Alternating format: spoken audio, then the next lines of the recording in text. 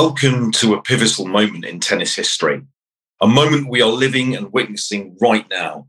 Today, we stand on the brink of a revolution, not just in how the game is played, but how it's understood. 5 years ago, when we embarked on this project, we anticipated changes, but what's unfolding is far more dramatic and more powerful than we ever imagined. Gone are the days of solely relying on impressionistic methods and the opinions of tennis gurus. We are now in an era where every shot, every point, and every strategic decision is transformed by the unyielding power of data analytics. This isn't just a change, it's a seismic shift that is redefining the very essence of tennis as we know it. As we experience these monumental changes firsthand, we invite you to join us on this groundbreaking journey. Together, let's discover how data analytics is not just influencing, but revolutionizing the world of tennis.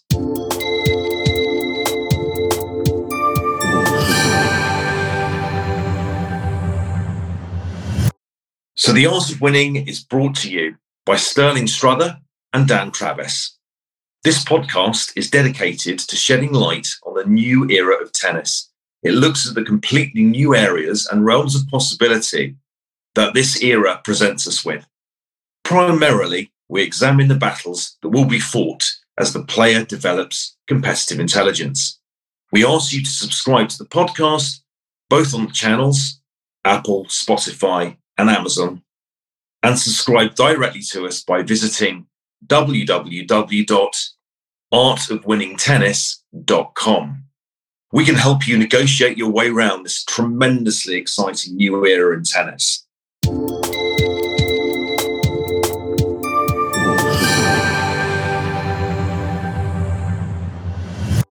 So, welcome to podcast number 6 of the Art of Winning Tennis Revolution. And today we're going to be exploring the concept of stability and continuity in tennis. And that's based on chapter 4 of the Art of Winning Tennis book. And if you haven't read that yet, you know where to go, www.artofwinningtennis.com. We will look at why your attitude to error can determine your success in tennis. And we will aim to offer a completely new perspective on error and how changing your attitude towards it will allow you to reap big rewards. Sterling, as we dive into this really exciting topic, what I wanted to do was ask you for a definition of competitive intelligence, because I think that's a very good place to start. So competitive intelligence is the ability to acquire as well as apply knowledge and skills. So here at the Art of Winning, this includes acquiring and diagnosing error from match data analytics. And so then we can identify which competitive intelligence game to play that corresponds with those diagnosed errors. So that's probably the simplest way to say it at this point. Good. No, thank you. That I think is a very good place to start.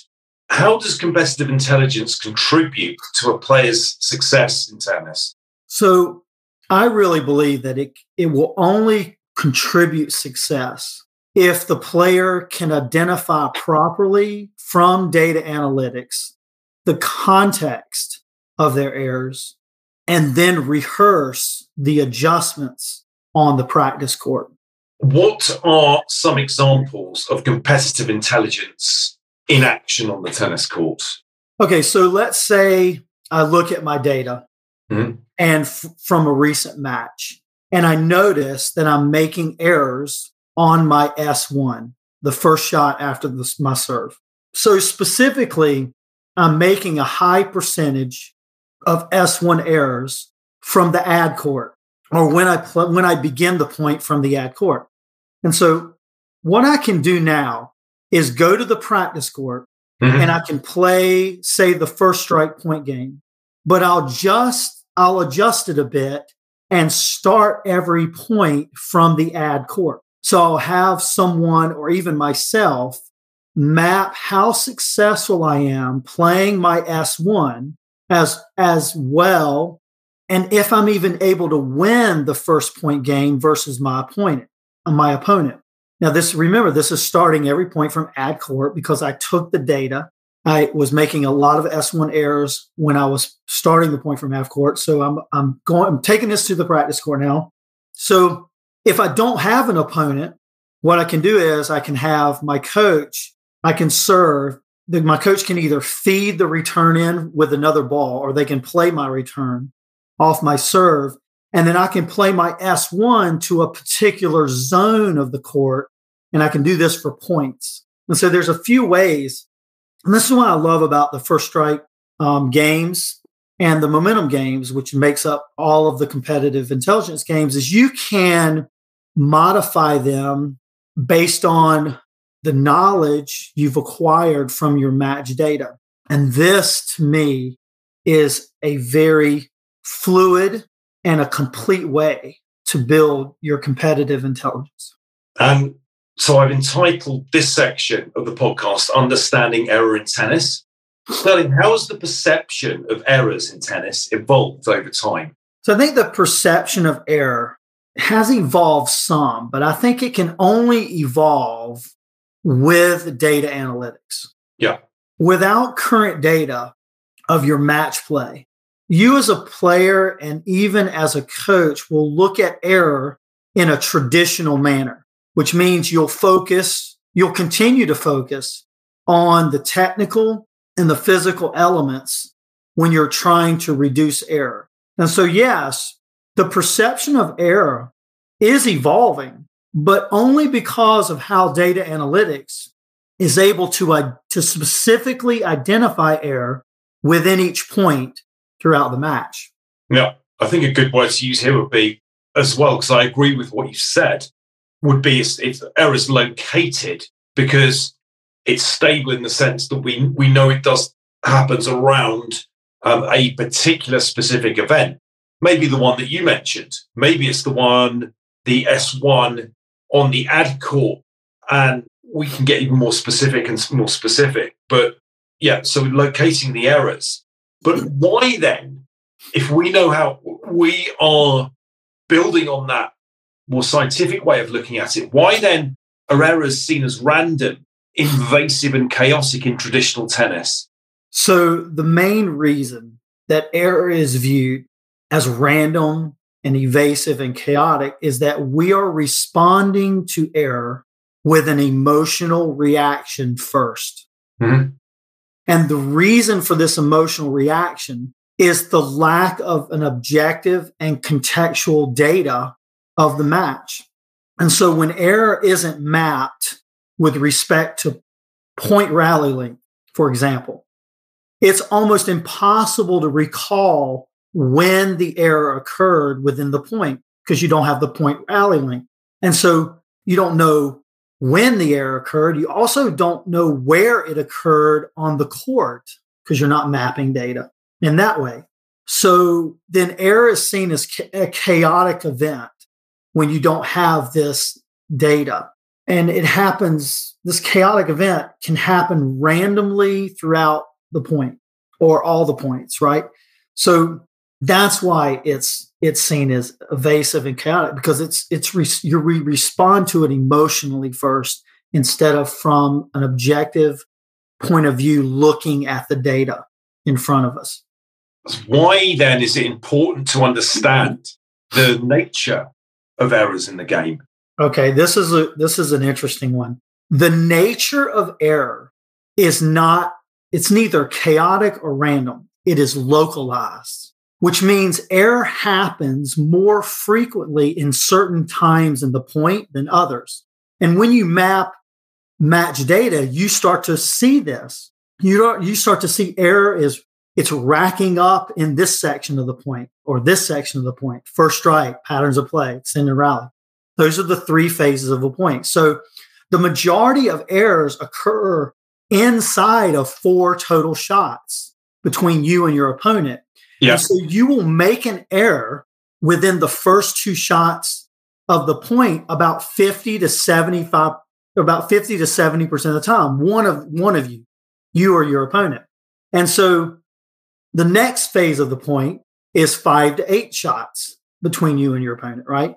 So errors will occur here frequently as well. And so that would be the second 2-shot sequence, 5 to 8 for you, right? So I have my first shot sequence, which is 2 shots. I have my next 2 shots, which make up 5 to 8. So the first 2-shot sequence is called the first strike sequence. And then the second 2-shot sequence is called patterns of play. Now, here's something interesting. We know 80 to 90% of all the points occur within these 2 phases of the point. So once again, though, you will not come to understand this statistic if you're not mapping out your match play points. You'll overlook how many points end in the first strike and patterns of play sections of each point. So the word understanding actually means having insight or good judgment.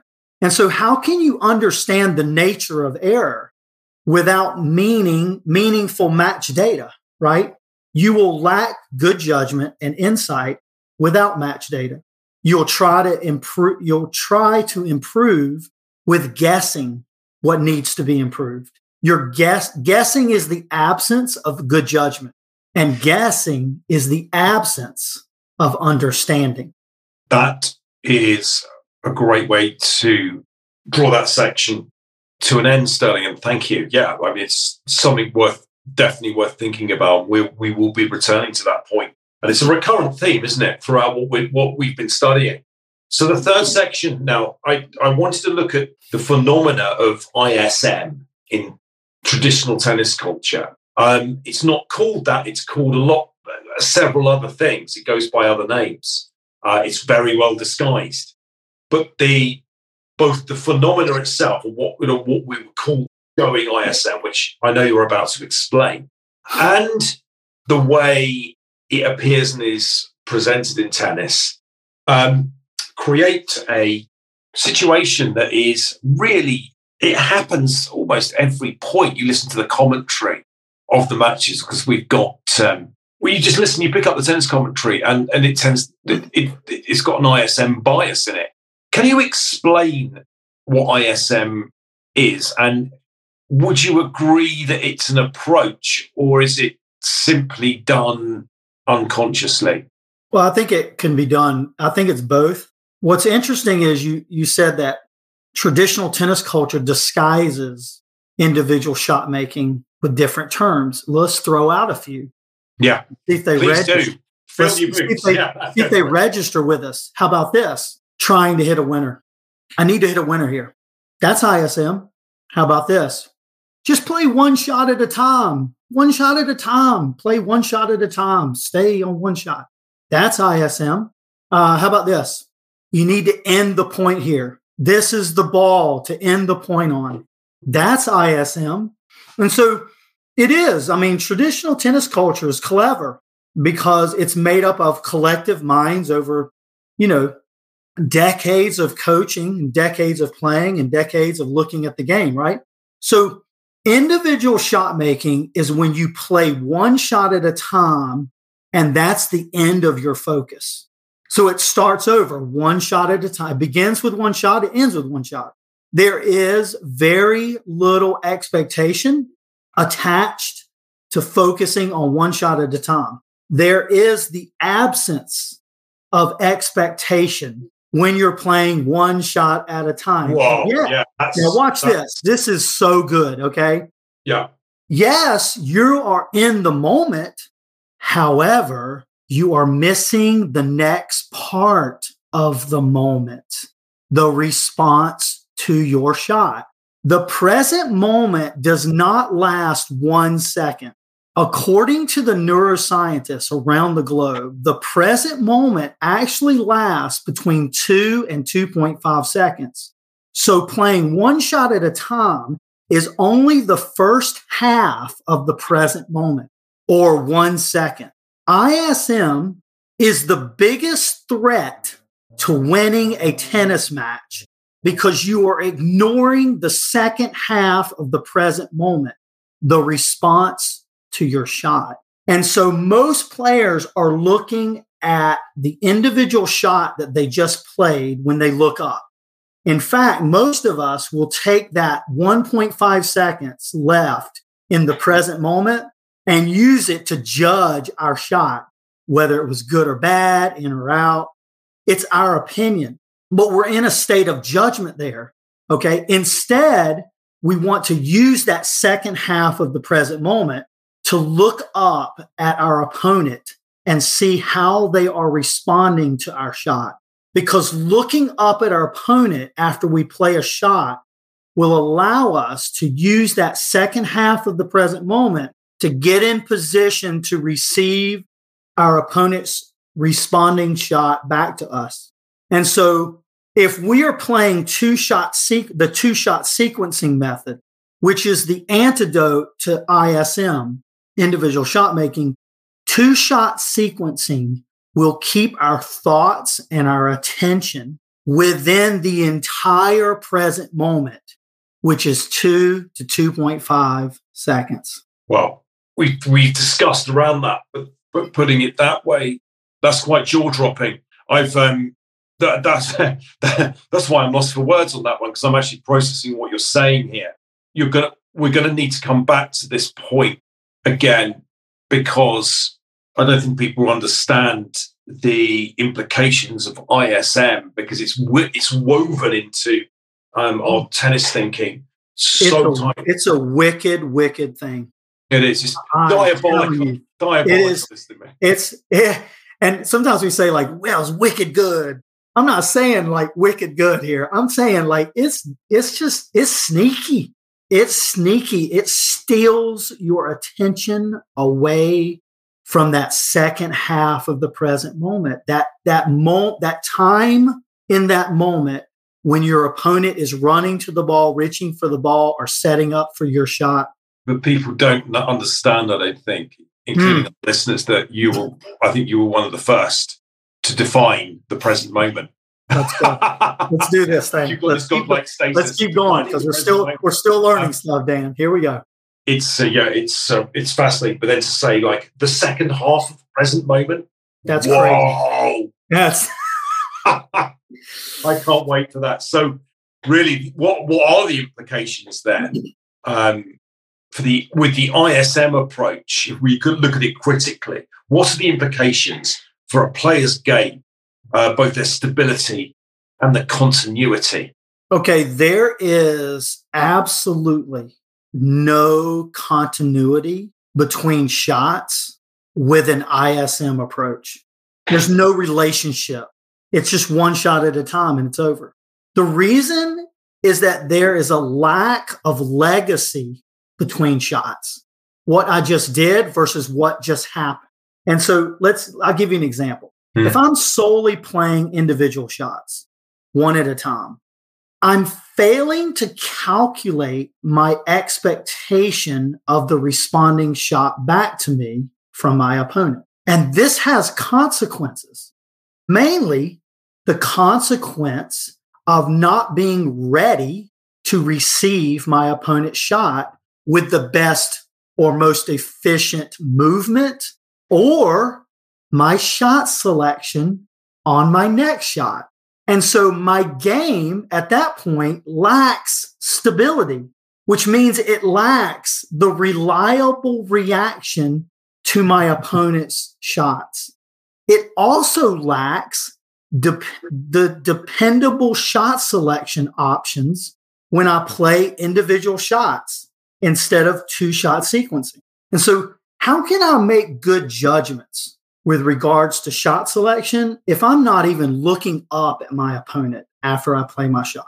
If I'm playing my shot and I just look at my shot and start judging it, there's no way I can make good judgments with regards to shot selection because I'm not even looking at my opponent. And so individual shot making is a total focus on myself executing the perfect shot. It traps my concentration on that one shot instead of expanding my concentration to include my opponent's responding shot back to me. So that's how the continuity and stability play out, right? I've got to have continuity between two shots. I must understand there's a legacy there. What I did affects what my opponent did. There's the legacy. And then how I respond next after that. And then there's a stability that 2-shot sequencing creates because it's the antidote to 1 shot at a time. It's 2-shot sequencing back to back in relationship and the nuances that go along with that. We're going to go way deeper into this, but that's it so far. So that brings that section to a close. But what I wanted to do just to briefly dwell upon this idea of stability and continuity, because that's what chapter 4 is based on. You've introduced, you've added another more depth to it by looking at in terms of the legacy of shot legacy. So there's shot stability and continuity. But I think the reason I really wanted to address this question of stability and continuity in chapter 4, because no one else has. It became very interesting to me over time how the relationship between points was so important. But I think a lot of competitors really appreciate this idea of stability and continuity and it's something that can anchor them in the game, because otherwise it is random, chaotic, and you're prone to emotion.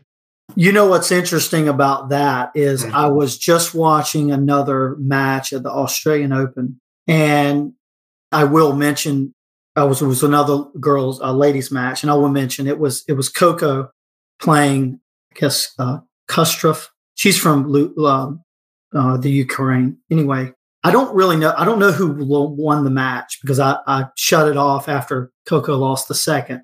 But the first set was very interesting. Coco went down 5-1. Well, I noticed when I was watching, I'm like, she's really unstable in her emotions. She's just kind of all over the place. And I go, why is that? So I started looking at her shot selection. Man, it was all over the place. She was hitting A, she was hitting D, she was hitting B, lots of A's and B's, which played right into her opponent's forehand, which was her opponent's strongest shot and what she really wanted to hit. And so Coco's like all over the place, and her emotions were very just erratic. And then all of a sudden, she's down 1-5. What does she do? And I'm not sure if I don't know if she did this instinctively. I don't know whether, her coaches are telling her they rehearsed this in practice. I'm not sure. But here's what I saw.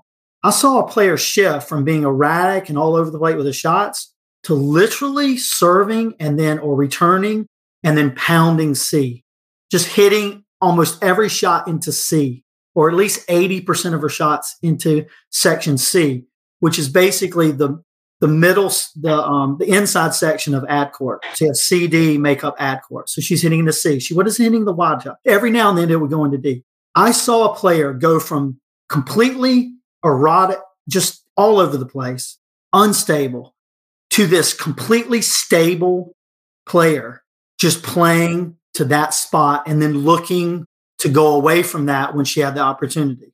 When she had a little bit shorter ball, she could go into A. Her whole attitude changed. She stopped looking at her box. She started got the poker face on. She started moving from point to point. She comes back all the way down from 1-5, wins the first set in a tiebreaker.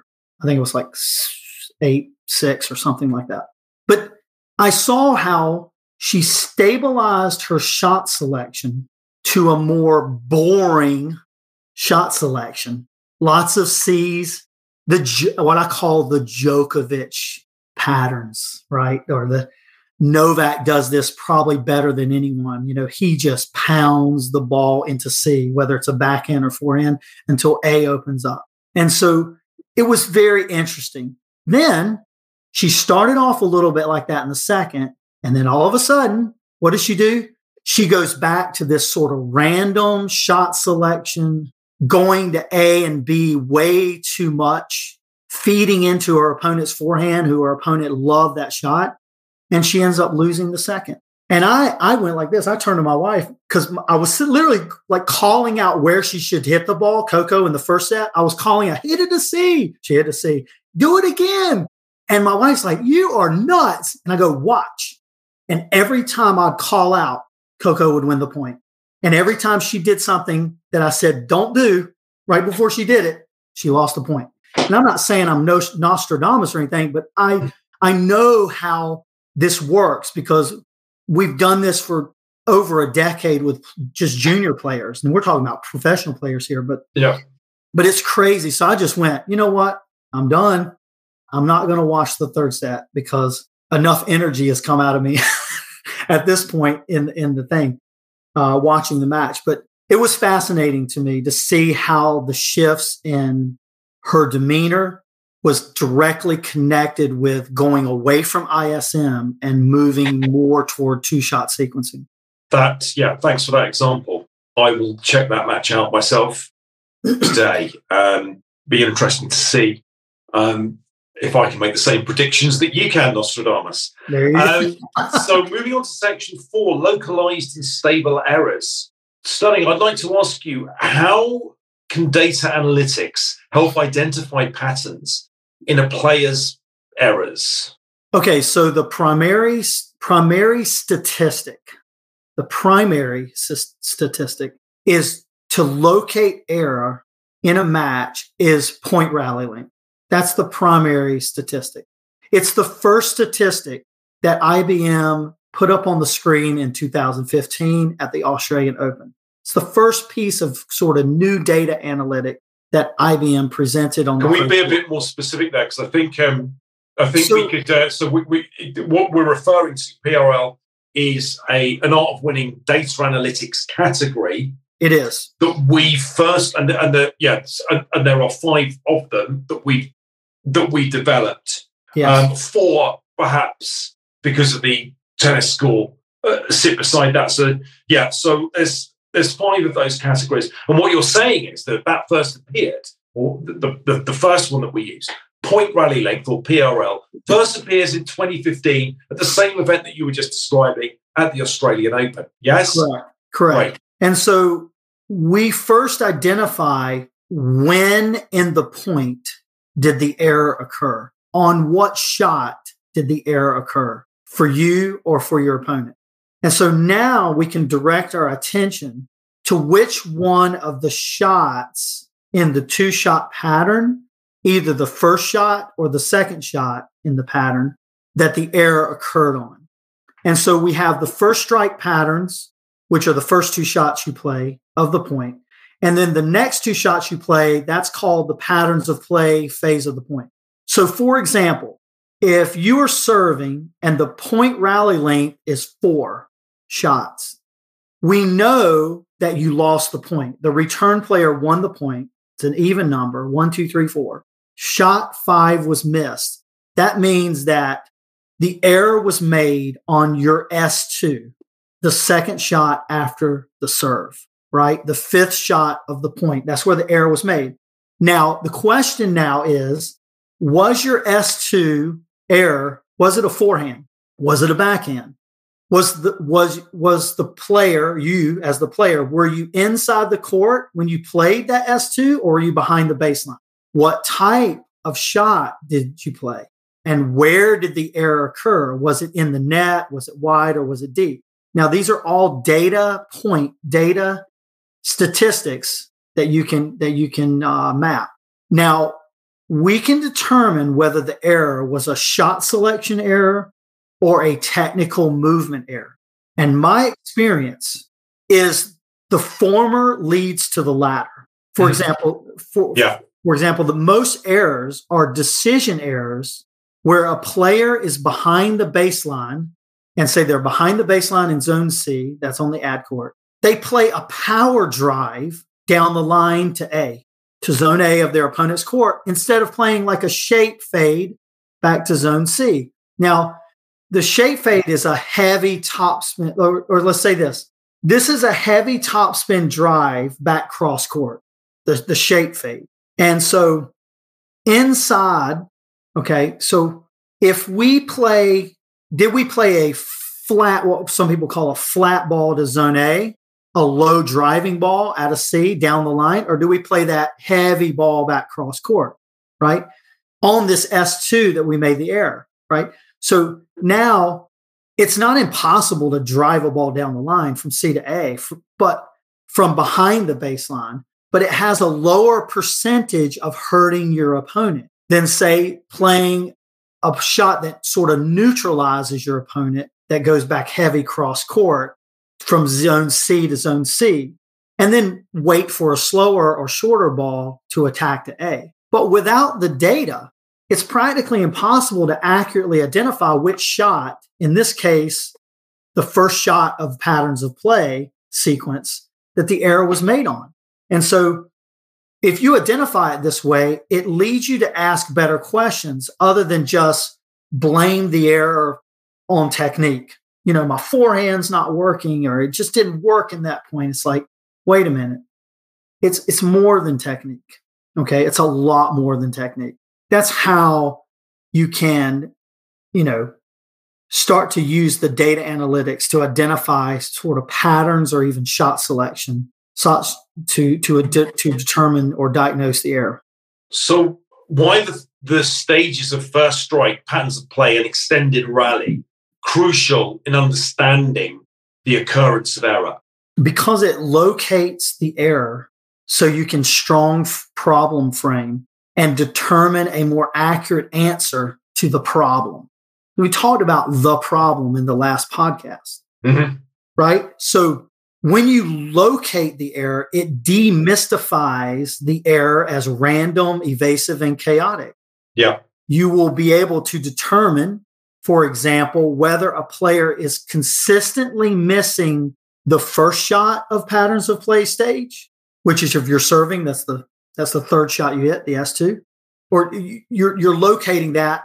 And let's say it's more than any other location in the sequence, right? You're missing the first shot of your second 2-shot sequence, and you're doing that a lot more than any other shot. So I really see this shot missed among juniors a lot. So what they do is they set up their first strike point sequence very well.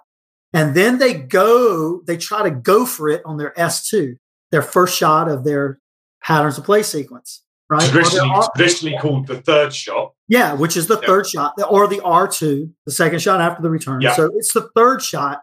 And they're just pulling the trigger, for example, just too soon in the point, right? Now, this could be because they have maybe a low shot tolerance, or that they feel like they need to press their opponent hard before they are pressured themselves. It could simply just be a zone location or a where error, right? Where you're hitting it. You need to adjust where you hit it, as well as a shot selection error. Maybe you're, like I said in the example in the last question, you're hitting a low driving ball down the line off a deep ball that you're behind, both your feet are behind the baseline.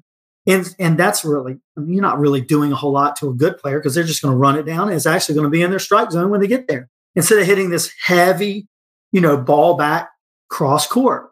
This sort of neutralizes or levels out the point. And so you can attack many different ways. However, there's a probability statistic attached to every shot. And based on where your feet are, they're either in the court or outside the court when you strike the ball. And then what type of ball are you receiving, right? This is why I'm not a huge fan of like a lot of racket-fed balls from the coach to the player in practice, because typically a coach feeds the ball in the player's strike zone more often than not, right? And there's not a lot of randomness. Right. And now if you're feeding random, that's much better. But that's typically not what is seen on the traditional practice court. It's a ball that's just dropped right in the player's strike zone, and they feel great, and it produces that safe space, everything we've talked about before. So the first step to localize the error is by mapping which phase of the point that the error is occurring in. Yes. So I want now to turn to, in this next section 5, on what I call the misdiagnosis of error. And that's a term I used in chapter 4. And so what are some common misdiagnoses of error? Can you give me some examples in traditional tennis culture? And I know this is going to be amusing. So okay, prepare yourself. Okay. It's your technique. It's your movement. Those are the first two. They're the typical responses of blame. They're either first or second in that order. And that's traditional tennis culture. I mean, I was caught up in that too, right? And so are you. It's something we're offering a new solution, right? We're offering a new perspective on this, right? It's the easiest assessment to make because it's the most visual. Look, their forehand technique broke down. Look at that. Oh, they didn't get to the ball. Look, they were stretched and they were late getting to the ball. It's so the most visual. We're offering the new diagnostic tools, essentially. Right. So you can diagnose it. We're offering, I think a very good way of describing it is the antidote, and that's the treatment for that. But that's an open-ended question. That's where we have to work with the player. Right. In that treatment zone. I can't do it. Once I've identified an error, so what? Yes. But I can't then just go to my player, well, I'm just announcing what your error is. That's what traditional tennis culture does, doesn't it? Right. In misdiagnosis. I've diagnosed you with the problem of your movement between point A and B in the court is poor. Is that's what I experience, and that's what I see. It's very heavy-handed misdiagnosis. Yes. And the worse it's misdiagnosed, the more the people misdiagnosing, i.e. the coach, believes what they're talking about. And you get the poor player sitting there going, oh yeah, okay. Right. Well, this is what we see happening because that's what we are looking for the most, right? Does the player's technique hold up throughout the point? Are they moving well throughout the entire point? Okay, but then that does lead me, because this is quite obviously quite fraught section. This one, because it's got a lot. This misdiagnosis problem. It annoys me as much as it does you, but there is a positive solution to it. How can focusing solely though on the technical aspects? How can that actually be detrimental? Okay, we know here we are. We're discussing that maybe we know it's prioritized in the wrong way. In other words, that's put down as the work and focus of coach and player. So, what is it though that this sole focus or this making it salient, putting it in front of us all the time? Right. How can that actually be detrimental to a player's development? Well, a couple things. When traditional tennis culture identifies first that it's a technique, it's not that the identity is necessarily wrong, because that could be very. But what I'm saying is, though, that by identifying it first, it misprioritizes when it's done, absent of the context of when it happened in the point. So, for example, the most classic misdiagnosed error in tennis is the return of serve.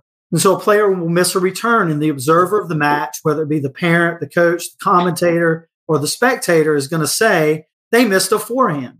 Well, that's true. However, it wasn't a forehand, just a forehand. It was a return of serve forehand, and it happened on the deuce side of the court. And was it a first serve return or was it a second serve return error?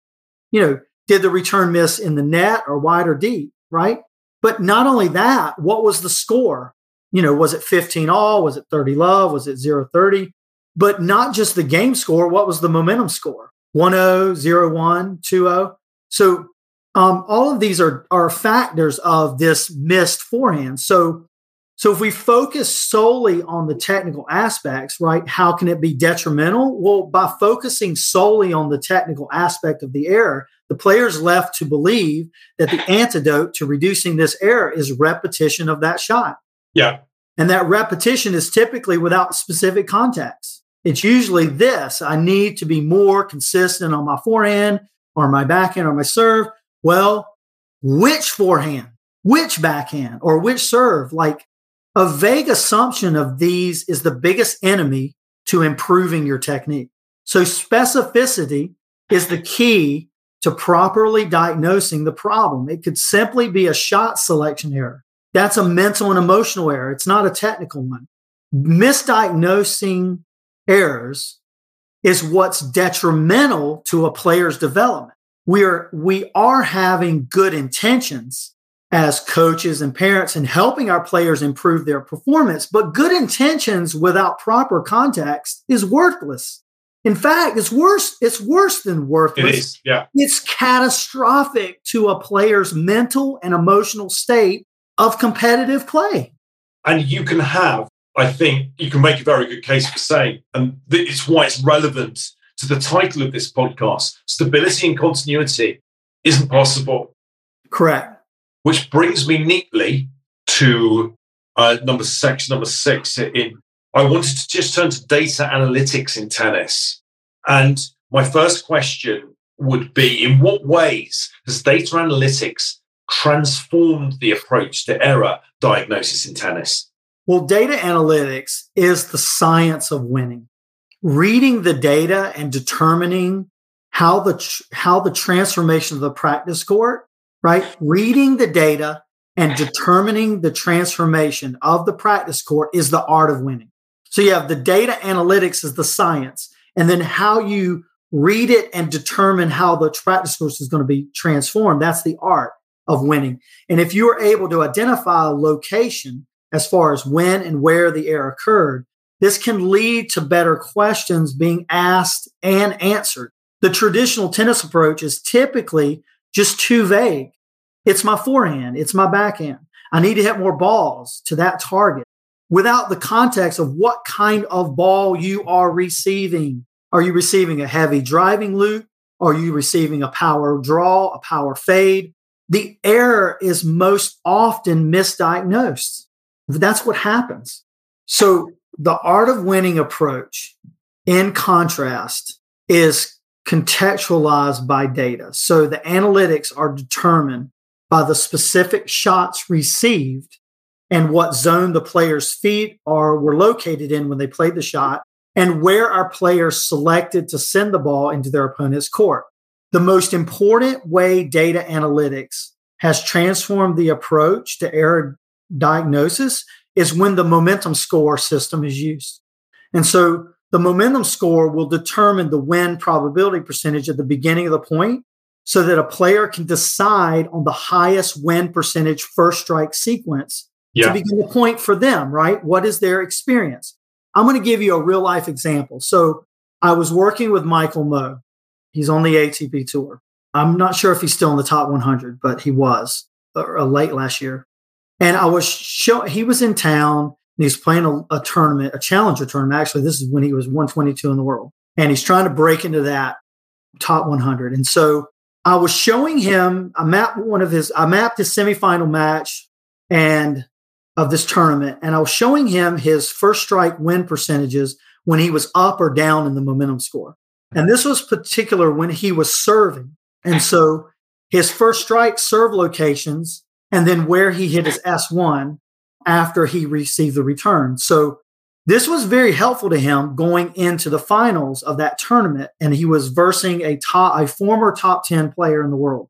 So what was interesting to me is that when I sat down in his box and watched him play the finals, when he won a big point, he would turn to me and put up his finger up sideways to his head as if to say, it's all here in my mind, coach. I know where I need to hit the serve, and I know where I need to hit the S1 when, and I know I'm playing it based on the momentum score, right?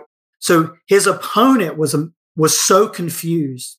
He was sitting, he was right there returning, and I could hear his opponent getting frustrated and even angry. And what's really interesting is when what he was saying to himself, his opponent started talking to himself, and he was saying stuff like, man, how bad is my forehand today? And he just literally spit out that traditional tennis response of, it's my forehand. And I was thinking, no, it's not your forehand, bro. It's your forehand on the ad serve when Michael rips that heavy kick into position 7 and you're a lefty and you don't know what to do with it. And that's what was happening. And so based on the statistics and that we went through the night before, Michael and I, he was able to strategically put the serve in a certain place on ad court when he needed that next point and sort of either jam up his lefty opponent or bring him out wide. And then once the return came back, he was like, I know where I'm going. And he just pounded the next ball into that zone. And it was one of the coolest revelations. You know, when you're working with a player at that high a level, you want to share data that's very simple, that's very concise, because they are able to take those little nuggets like this and really run with it, because you're dealing already with a very competitively intelligent player. They wouldn't be competitive. They wouldn't be on tour and that close in top 100 if they weren't competitive intelligence. So as an analyst like myself, you have to be very, say, specific, but very, how should I say? What's the word I'm trying to use? Not cautious, but you need to be empathetic in a way to what the player already knows and where they are. And I was able to do it with him, and it was a really cool experience. And he was very appreciative. So it was really cool. And how does this change a player's approach to practice and match play?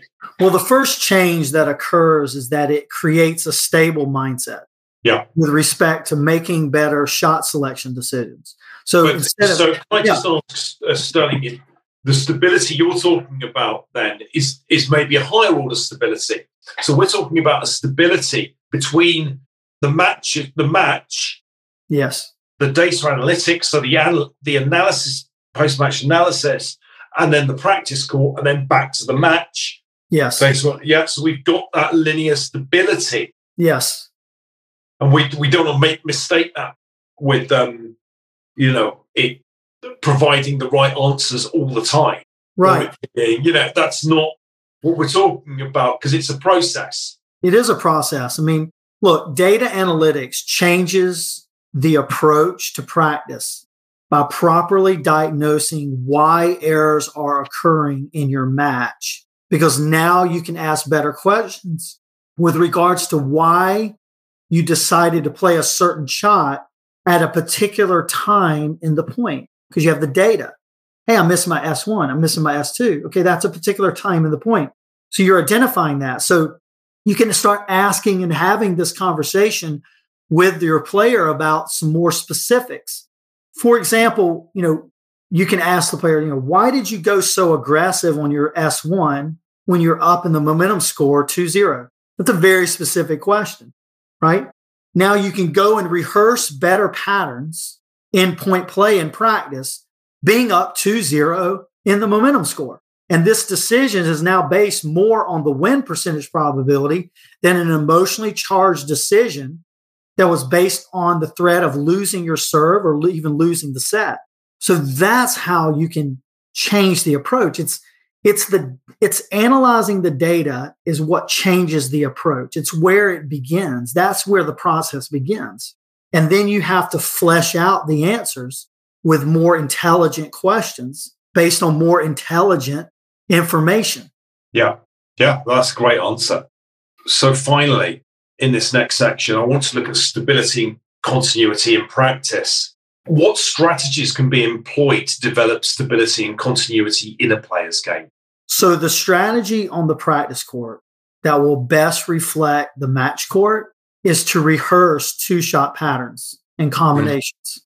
You rehearse these in the first strike of the phase of the point and the patterns of play phase of the point. And by using the art of winning first strike and momentum games, the competitive intelligence games that we've created here, as a player and a coach, you're going to experience something totally different and unique. And it's going to be transformative in your future practices. So as a player, you will develop a stable headspace where you can now base your decisions on momentum scoring probability instead of an emotionally charged state of mind, say. Rehearsing first strike and patterns of play sequences builds continuity from shot to shot. And so now there's a relationship that develops between your shots because you are looking up to your opponent and you're now aware of what types of shots that they're playing back to you. So how are they reacting to your first strike pattern? When you were down 0-2 in the momentum score, you're starting the point from ad court. So competitive intelligence games are based on the data analytics, and it's the key to accelerating your performance on the practice court. So why is it important then to focus on opponent-centric strategies during practice? The main reason is that how the match is played is opponent-centric. So your strategy in a match is to confuse and then maybe frustrate, and hopefully break down completely your opponent's mental and emotional state of being. So this can only be done with a strategic plan in place to follow. So rehearsal of these strategic plans must be done on the practice court. If all you're doing is repeating your shots over and over again with an attempt to get it perfect in your mind, you are failing to plan strategically. When you avoid rehearsing first strike and patterns of play, two-shot sequencing, it's going to be replaced with pointless repetition of forehand, backhands, volleys, serves, without the proper context of point play. And so what you want to occur in practice is to develop your competitive intelligence by rehearsing these first strike and patterns of play shot combinations in the context of the games, the competitive intelligence games that we created here at the Art of Winning. And so they are the best way to stay focused on opponent-centric strategies that give you the highest probability of winning more points consecutively throughout your match. Yeah. Well, look, that's been a fascinating discussion on many levels. And I think I particularly enjoyed your analysis of what happens in the two stages of the present moment. I'm not going to forget that one in a hurry. Sterling, yeah, your expertise on this is really coming to fruition here in these podcasts. And I'm sure our listeners are going to really start benefiting from your knowledge. I mean, to recap what we have been discussing, we've looked at the important aspects of all the threats to stability and continuity in the context of wanting to establish continuity and stability as a response, maybe an antidote, or certainly a treatment for the problems that players face. And the first one of those is the attitude towards error that players and coaches have, or the traditional tennis culture encourages in people. And then having a look at the nature and problems of ISM. So I think this chapter 4, we've kind of extended out from what we've written in the book, and that's a good thing, I think. But I do absolutely implore you to read the book, and that chapter 4 in particular. It's not got the most glamorous of titles, I'll confess, but it's certainly going to be an enhancement for to your game. And I want people to try out these different processes, and for that we've got a number of options open to you, and something where you can purchase at a very reasonable price, not just the book, but we have the courses coming out. Inside those courses, wrapped within them, are the individual games. And we're looking at developing now our community of players to really lift the veil of traditional tennis culture and to look at the really exciting and dynamic world that tennis data analytics can open up to you. So please, subscribe to the podcast. Absolutely, we've got. I even give you a free code so that you can download the Audible version of the book, and that's been going really well. People are buying this book, man. It's only been a couple of months, and it's out there. It's getting in the system. It's getting in the thinking, and that's exactly where we want it to be. Okay. So please do that. And I look forward to hearing from you or talking to you and hearing from you next Wednesday. Thank you very much, Sterling. Thank you, Dan.